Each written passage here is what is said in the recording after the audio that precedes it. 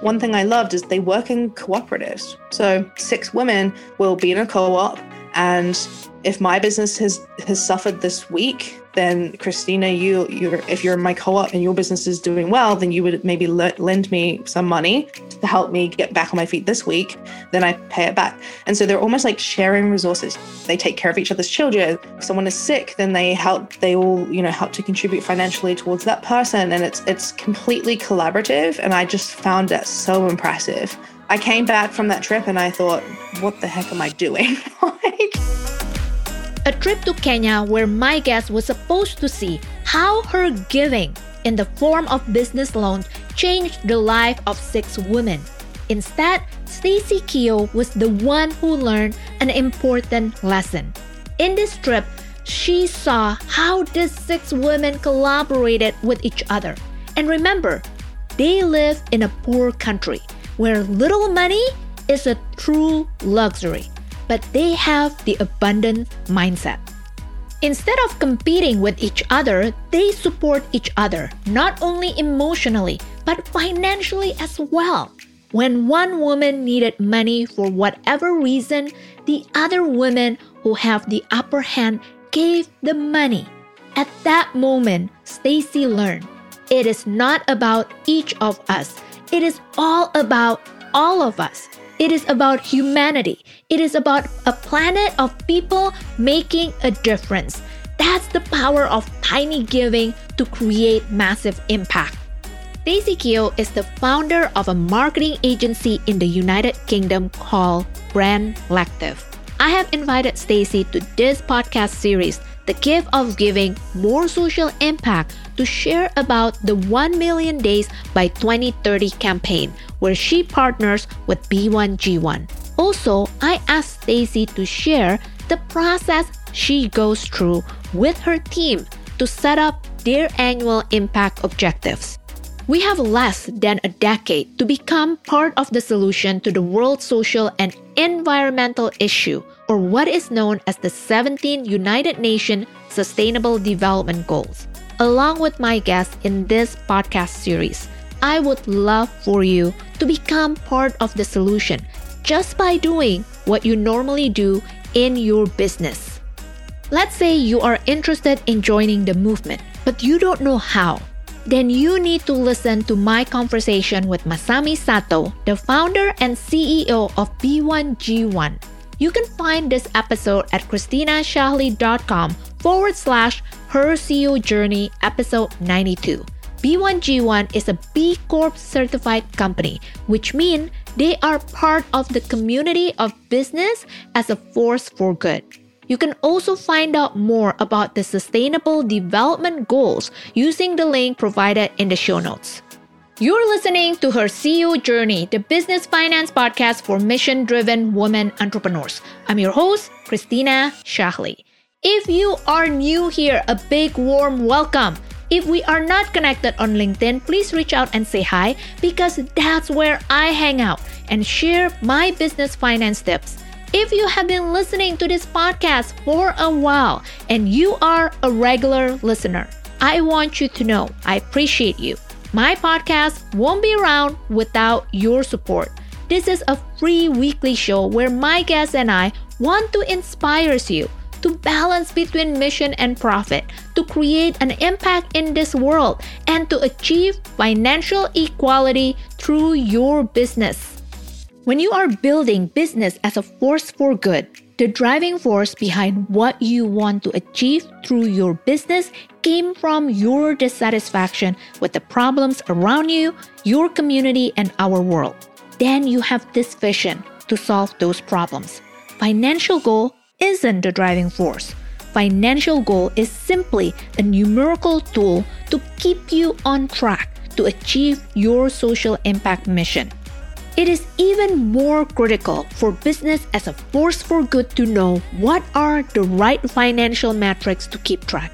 What are the story behind those metrics so you can build sufficient profit and cash to amplify your social impact mission. Let me share with you an example.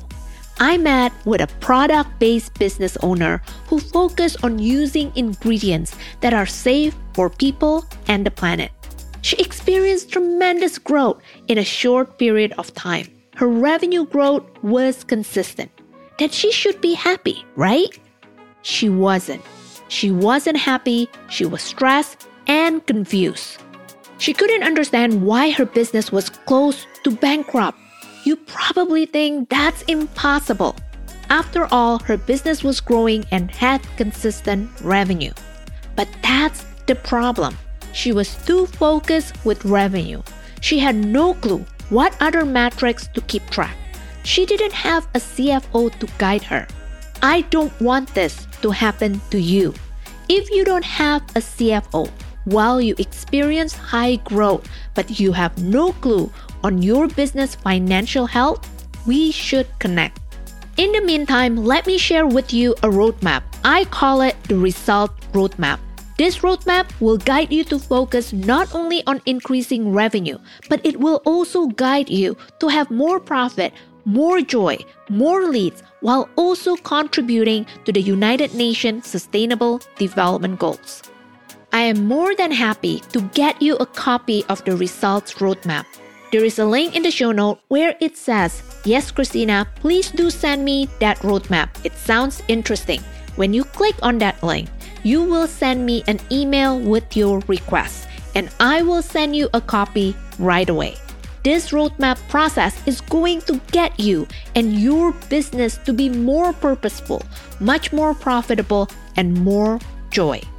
Now, let's find out Stacy's CEO journey. Stacy Keo, welcome to her CEO journey. How are you? Thank you so much for being here. I'm so excited. I'm really, really thrilled. Can you start with sharing with my audience, why did you get started with Brand Lactive? Originally, I'm from New Zealand and I had traveled around quite a bit before immigrating to London, which is now where my agency is based. And my previous job was within the travel industry. And I actually worked with a lot of different global brands. I was contracted with American Express and I worked with Morgan Stanley and AstraZeneca and Citigroup and lots of actually financial institutions. This was sort of around 2006, 2007, 2008. And as you can probably remember what happened around that time, a big global recession. So I unfortunately was made redundant 3 times over the course of a year. And obviously off the back of that, I just thought, I need more control. I need to change what I'm doing. I cannot go through this again. It was horrific. But at the same time, it was the best thing that ever happened to me because it really did push me to go and do what I really wanted to do, which was get really into marketing. The internet had taken over and replaced the need for humans, basically. So I thought, wow, okay, I need to be involved with something that's developing because I cannot put myself in a situation again where I don't have that control. And really, like, the reason I started it was I wanted to help more small businesses to grow their brands online, to embrace digital, to get into social media, to stop being scared of it, embrace it, use it, and, really grow their businesses. And that's essentially what we do now. So we've been in business a little over 8 years. When you started with your own business with Brand Lactive, you basically were not greeted with open arms initially. That was what I read. What happened? Well, you have done your research, haven't you? I was often questioned as to my skill set. And I was questioned as, can you as a woman run your business by yourself? Like, how do you do this? Does your husband help you? Who helps you? Who gives you advice? And I was just like, what are you talking about? Like, I do this by myself. That bothered me quite a lot. And unfortunately, it did happen fairly frequently. Even a few years into running my business, even still now, occasionally, I'm a speaker and I do a lot of events around the country and things. And I'm still approached by people who do ask me, how do I know how to do this by myself? Which is frustrating. But I think it says more about the person asking the question than it possibly does about me. So I kind of move past it. So, it's one of those things that I sort of enjoy, I guess, having those challenges and having those people push back on me, because all that does to me is make me be more systematic about my approach to marketing. It gives me better processes. It makes me methodical. It makes me fight harder to win the business and prove myself. And I think that's a good thing for our clients too, that, I'm never comfortable. We're always pushing and striving for something bigger. So you just got to have a pretty thick skin, I suppose, in business, don't you? Yeah. So under your webpage, there is a corporate social responsibility. And it seems like you focus heavily on SDG number 10, reduce inequalities. So I'm curious, one, why did you choose and focus on SDGs number 10? Well, yes, go ahead. Was there a second part to that Yes, question? there is a second part. How do you structure your service to align with your bigger purpose? Okay, great. Love this. The big questions, huh? Uh-huh. Right. So SDG 10, which is reduce inequality. So that's the United Nations Sustainable Development Goal 10. What we actually did was when I first came across the 17 global goals, I was just blown away. And I thought, oh my gosh, this is amazing because it puts structure to some of the world's biggest problems, right? And finally, I was like, I can see how we can do something to help contribute or to make an action towards this. Because beforehand, it's like, how do you deal with poverty and how do you deal with inequality and all of these huge global issues? You just feel so small and it's really difficult to try to figure out how you can contribute. So I loved the structure of the UN goals. So what I actually did was I went back to my team and we started to have discussions. What did they think about the goals? What stood out to them? What were they passionate about? And we just started to have these conversations internally to help really inform the culture, I guess, within the business. And this is kind of going back to 2016, I think, 2017. Basically, what I did is I asked each member of the team to pick a goal. What was their favorite goal and why? And pitch it to me as to why we as Brandlective should support it. So it was just kind of like a fun exercise that we did with the team. And basically what happened was more than 50% of the team actually ended up choosing goal number 10. And then, so it was really fascinating because I got to learn a lot about their experiences with inequality. And they ranged from everything to have growing up in some form of poverty or race, or there were every person had a different interpretation and experience with inequality. And so that was basically how we decided to go with that one. Yeah. And so then how we integrate that is we essentially just try to align every single action within the business to doing a tiny, small impact. And Christina, obviously, because we met through B1G1 and I'm a big fan and, that's how we contribute and we make our impacts. So, within reducing inequality is really about giving people the opportunity to succeed and whatever success means to them. So, for in developing countries, that is something as simple as having shelter and access to clean drinking water. In perhaps more developed countries, it's access to business loans and training. So we collaborate all of those things. So, for example, when we sign a new client, we pay for 1 day's worth of human rights workers' wages to help support, those communities. When we build a website at our agency, we give 2 days worth of business training to women in East Africa. For every 30-day contract we complete, we give access to education and clean drinking water to girls in Cambodia. So every single action is aligned with a really small impact that all contribute towards one of those UN goals. Now, your personal experience, though, with SDG number 10, what is it? What is your personal experience? There's a couple of things. So I think for me, I traveled, as I've kind of referenced, I'm from New Zealand and I left home at 22 and went traveling around the world. And that was obviously amazing, all through South America, all through Europe. I then went on to India, there's lots of different countries that I ended up traveling to. I think at this point, I think there's a little over 55 or 56 countries that I visited. And one thing that I observed, this is particularly actually in South America during this particular trip, I spent 4 months there.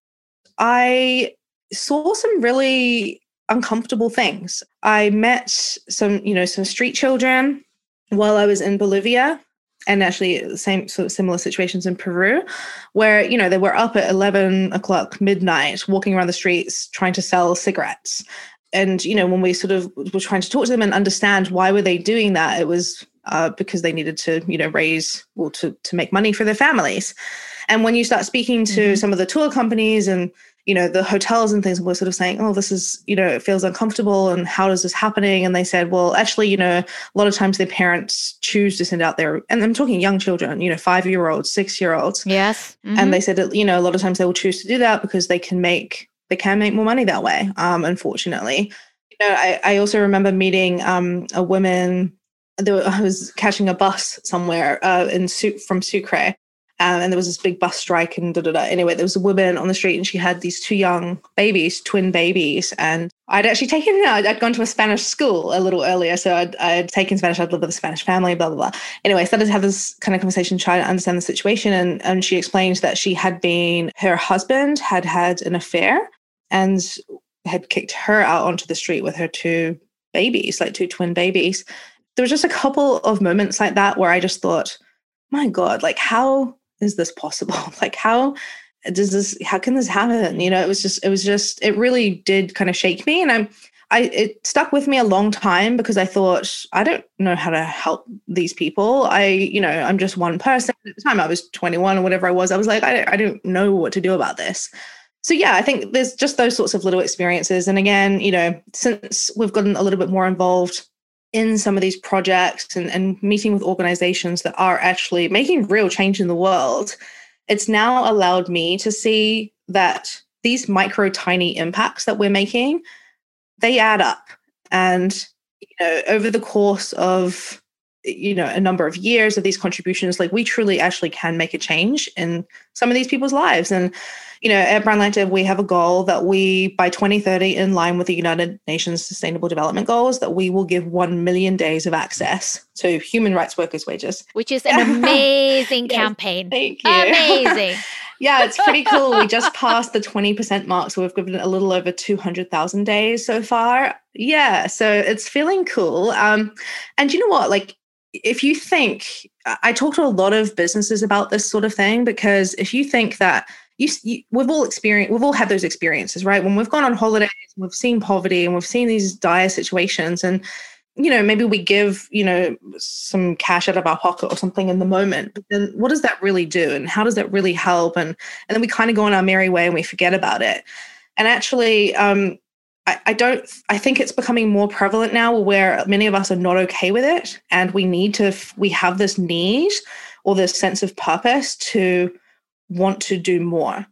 And what I love about running a campaign like this and partnering with businesses that really contribute and love to do things like this is that over time we see an impact, right? Like, to think at this point, in just 3 years, we've been able to provide 200,000 days of human rights workers' wages, education, and business training to women in developing countries. I mean, that has to have made an impact, right? I traveled to Kenya last year with Paula Masami. Do you know that?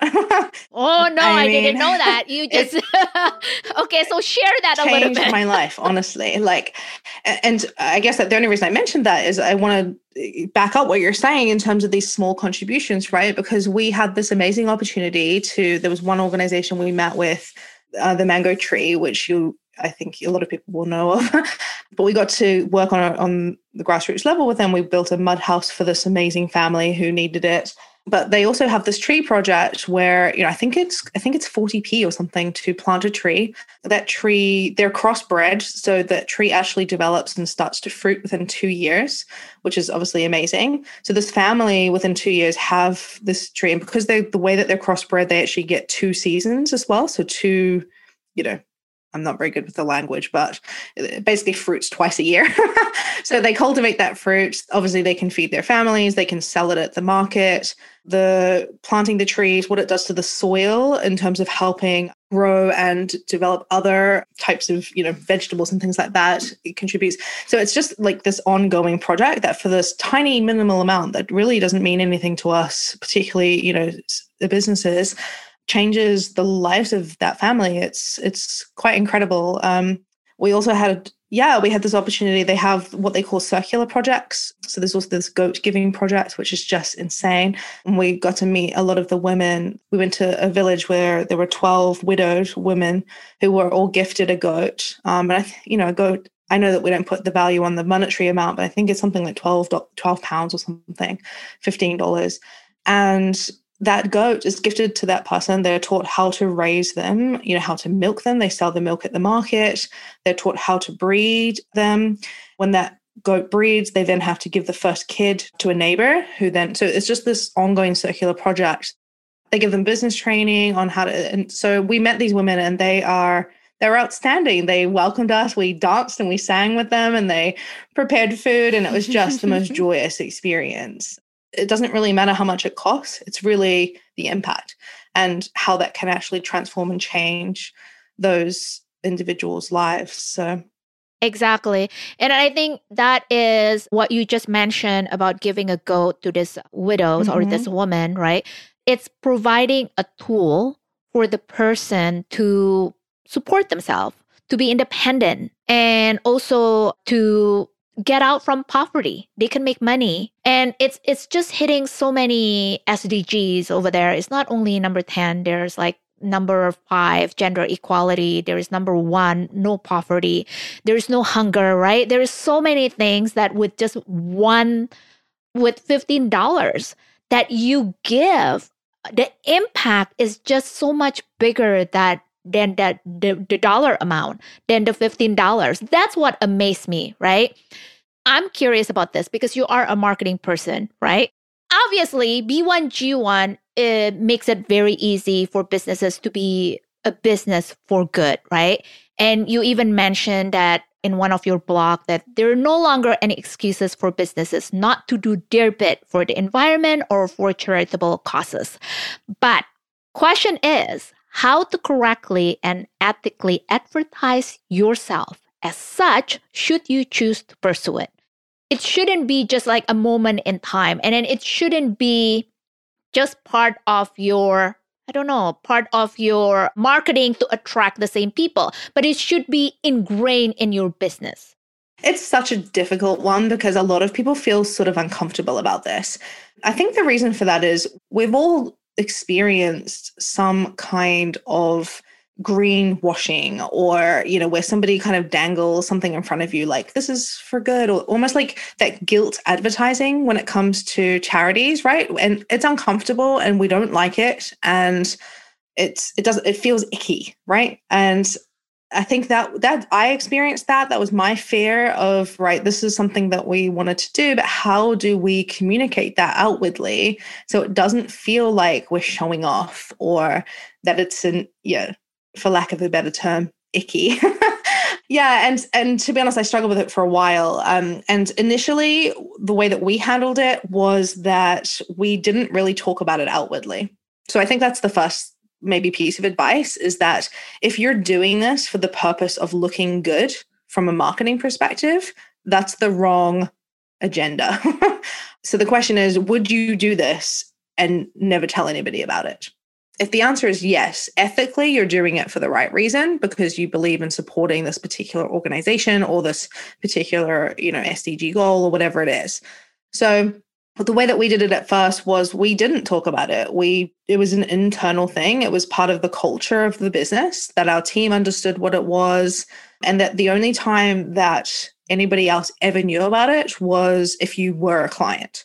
So one thing that we do is when we do sign a new client, we onboard them, they get a little package in the post, like a little welcome pack, some chocolates and a little notebook and a certificate that says, because you've become a client of ours, you have enabled one person to be paid for basically we fund the human rights workers' wages is what the certificate says. But you didn't say anything to them at the beginning. You just kind of it's like a surprise. Yes, exactly. It's a surprise once they've already become a client.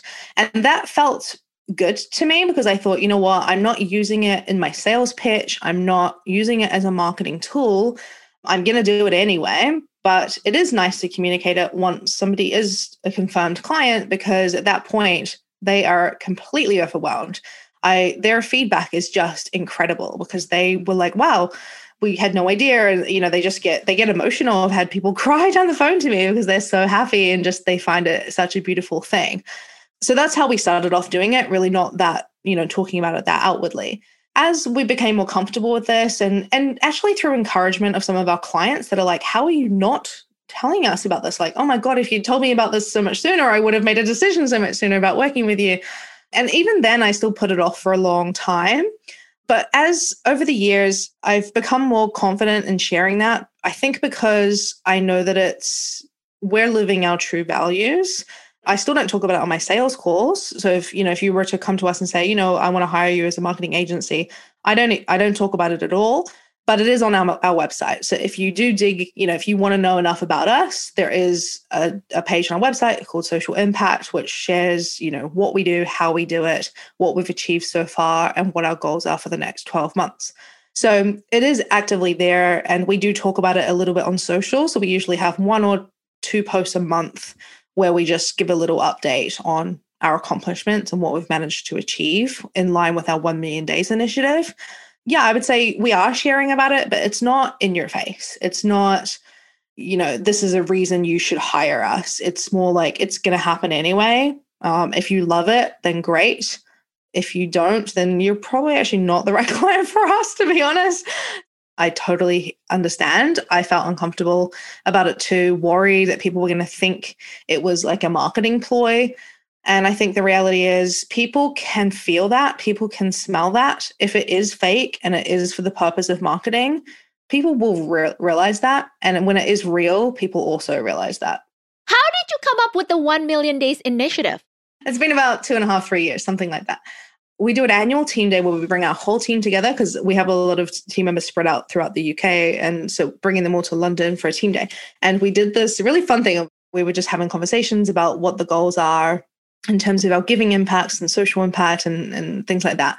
And I just said, I really think we need to have a huge goal. Like, let's just be crazy and just put this ridiculous goal in place, because without having a metric to kind of work towards, we're not really holding ourselves accountable to anything. It was a little bit inconsistent. It was like, oh, this month we do this. Oh, we forgot. Oops, we'll double do it this month or whatever. Yeah. So we just kind of chatted about it. And then someone threw out, oh, what if we just did it in line with the UN goals and said that we'll do 1 million days? And I was like, oh, that sounds like what? Yeah, I know. Whoa. It does sound like a lot of days, isn't it? And I thought, okay. And then I thought about it first. And I was like, when something scares you a little bit, it kind of makes you want to do it. So I thought, okay, let's think about this. And then I thought, okay, I think this is good. I mean, at the time, we still had 12 years to achieve that. So I thought, okay, in 12 years, we can definitely figure out a way to make that happen. And now we're, 2 years into it or whatever. And now we've got 10 years left to go to be able to hit that target. We've already hit 20% of that. So we're easily going to hit 1 million days. If anything, we're going to probably double it, I would think. I love a lot of stuff on your website because I keep digging into it, right? So one of the other page that I really love, it's about your corporate social responsibility, right? Because I worked for a bigger company before. Obviously, there are CSR report out there, right? But what I really like with yours, for example, this is the 2020 objective. You are very specific, very, very specific in what you want to accomplish and how you want to contribute to the SDGs in 2020, right? Now, as you are planning for 2021, yes. Are you done with 2021 yet? Do you know what? Funnily enough, I have a strategy day tomorrow. I think our goal for 2020 was 120,000 days towards this 1 million days goal, which we have already achieved, which is great. So, of course, it's going to have to be slightly more ambitious for 2021. And, we're really actually proud of achieving that in 2020 because it has been one of these years that's been pretty unpredictable and there's been lots of changes and things shifting around. And yeah, we've remained committed to that goal because we really want to achieve it. It's not something that we just want to put on the back burner because 2020 has been a bit of a whoopsie type of year. Yeah. For everyone. Yeah, we everybody. thought, you know what, like these people, I think particularly because I did this trip to Kenya last year. I did Cambodia a little earlier in the year. I'd been to Borneo the year before, and I have visited a lot of the projects that we actually give to. I've met the people, the recipients. I've seen the impact for myself. The conditions that they live in don't compare to the hardship that we are suffering this year in 2020. So that's the thing. That's what drives me. I'm just like, this is not that bad, and I don't mean to diminish the hardship of 2020, because for some it has been horrific, and the loss of life and impact on many businesses and individuals is really quite awful. But the reality is, a lot of these organizations we're giving to, the people, the recipients of these impacts, that is no different than how they live every other day. Like, it really isn't. And I know that can sound quite blunt, but it's true. And so we just thought, you know what, no matter how hard this year gets, we need to keep fighting for it and make sure that we achieve that goal. I want to unpack a little bit on your objective for 2020. And if you can talk a little bit, how do you align this to your financial growth, right? For example, your objective over here for 2020 is that you pay all your staff and contractor the living wage or above. That's one, right? That has a financial implication to it. You also said in there that you provide affordable marketing opportunities to sustainable brands. So that has an implication as well to your revenue. You also provided pro bono marketing service to non-for-profit. And that's also have an implication. All of this, all the decision, all the objective that any businesses made always have some kind of financial implication. That's why one of the purpose or one of the reason that I want to speak with you is that as a CEO of a business that is growing and doing all this great thing, not only from business perspective, but also from social impact perspective, how do you balance this between impact and profit? How do you look at all your objective, and then how do you translate those into your financial numbers? So we look at, right, what is the goal? The one overarching goal. So this is either annually or quarterly, whatever you decide. You take that goal and you say, okay, so here's the goal. What are the key objectives? So I usually try to put 3 objectives down. I find if I try to put anything more than that it's pretty unrealistic to actually achieve. So 3 core objectives that I need to hit, almost like milestones or benchmarks, to be able to move us closer to that overarching goal. And then for each of those objectives, we put down, like, quarterly, what is the detailed action required to get to this point and by when? So it's really, I don't know, that sounds simple, but so goal, objectives, actions, and by when. That's the high level root of it. Because once you have that in place, then you hold yourself accountable to it. Whoever the person is that needs to action all of these items, you can delegate them to your different team members or whoever they might be. But everybody's clear on the direction of where we're trying to go and what we're trying to do. And then the other thing that we do quarterly, which is quite useful, and this maybe is a little bit less around social impact, but is equally important, I think, for any business, is a SWOT analysis. SWOT analysis is something that many of us do when we start a business or when we're about to launch a new product or something. But I think it's really, really important to do far more regularly than that. So I attempt to do it quarterly, because if 2020 is the perfect year to use as an example, right? Things change so quickly and rapidly that a SWOT analysis that you would have done for your business or your product or, your CSR policy or whatever, even a year ago, is out the window. You need to start again. So doing, the SWOT, where you're figuring out what are those strengths, what are those weaknesses, what are those opportunities and threats, like considering how the market has changed, is really, really a valuable exercise. I guess discussing living wage and making sure our team earn at least the living wage or above, which obviously in London can be fairly expensive. That is just a commitment. Like, that is not something we flex on. We never have. It is a commitment. So the way that we make that achievable is that we work that into the way that we stack our packages, right? So whenever we're putting together a service offering or a package, then we also have to look at the expense of delivering that cost, right? So what is the basic expense of delivering this product. We know what that is, and then we obviously do our markup on that. Now, looking back to your financial knowledge journey from the beginning until now, right? If you can share one financial planning tool or process that helps you continue to focus on your social impact objective. But we also know in order for you to create more impacts, you also need to be profitable. I think the best piece of advice, or something I wish I knew right at the beginning, was how important really good financial advice was. Because, when I first started the business, as I kind of mentioned in my opening story, I'm almost an accidental entrepreneur, right? Like I built up a bunch of freelance clients, and before I knew it, I had a business. So while that's great and amazing in some levels, it also, because it happened without a plan, I would say in the early days, is there wasn't really, I didn't have the structure around me to actually help support on that. I have experience in marketing. The sales and marketing piece of my business is solid.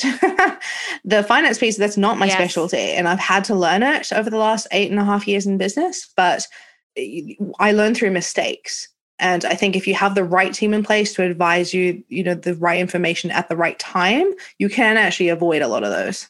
Okay, so Stacy, any advice that you can share with other women founders, CEO on how they can incorporate B1G1 and where should they start?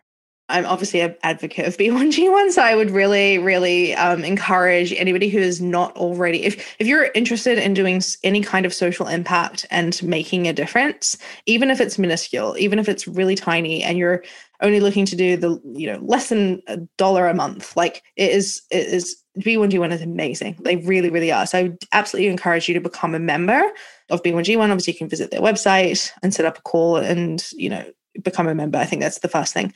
The second thing is just, surrounding yourself with, I think particularly for women in business, is surrounding yourself with other women, because it is a unique challenge, I think, being a female leader. I think it's something that we need each other. We need to rally around each other. We need to support each other. We need to be open and sharing and collaborating more. And hopefully I don't go off on a tangent on this, but this is also another one of my learnings from the trip that I did to Kenya last year, where I met some of these women who received some of the business loans. They taught us about their businesses and what they did within their, what they did with the loan, how they set up the business. One thing I loved is they work in cooperatives. So 6 women will be in a co-op, and if my business has suffered this week, then Christina, if you're in my co-op and your business is doing well, then you would maybe lend me some money to help me get back on my feet this week. Then I pay it back. And so they're almost like sharing resources. They take care of each other's children. If someone is sick, then they all help to contribute financially towards that person. And it's completely collaborative. And I just found that so impressive. I came back from that trip and I thought, what the heck am I doing?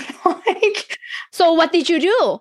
Well, so I have partnered with so many amazing and female-led businesses this year. So I have partnerships with a PR agency, with a content firm, with another digital agency, with a branding agency, all female-led.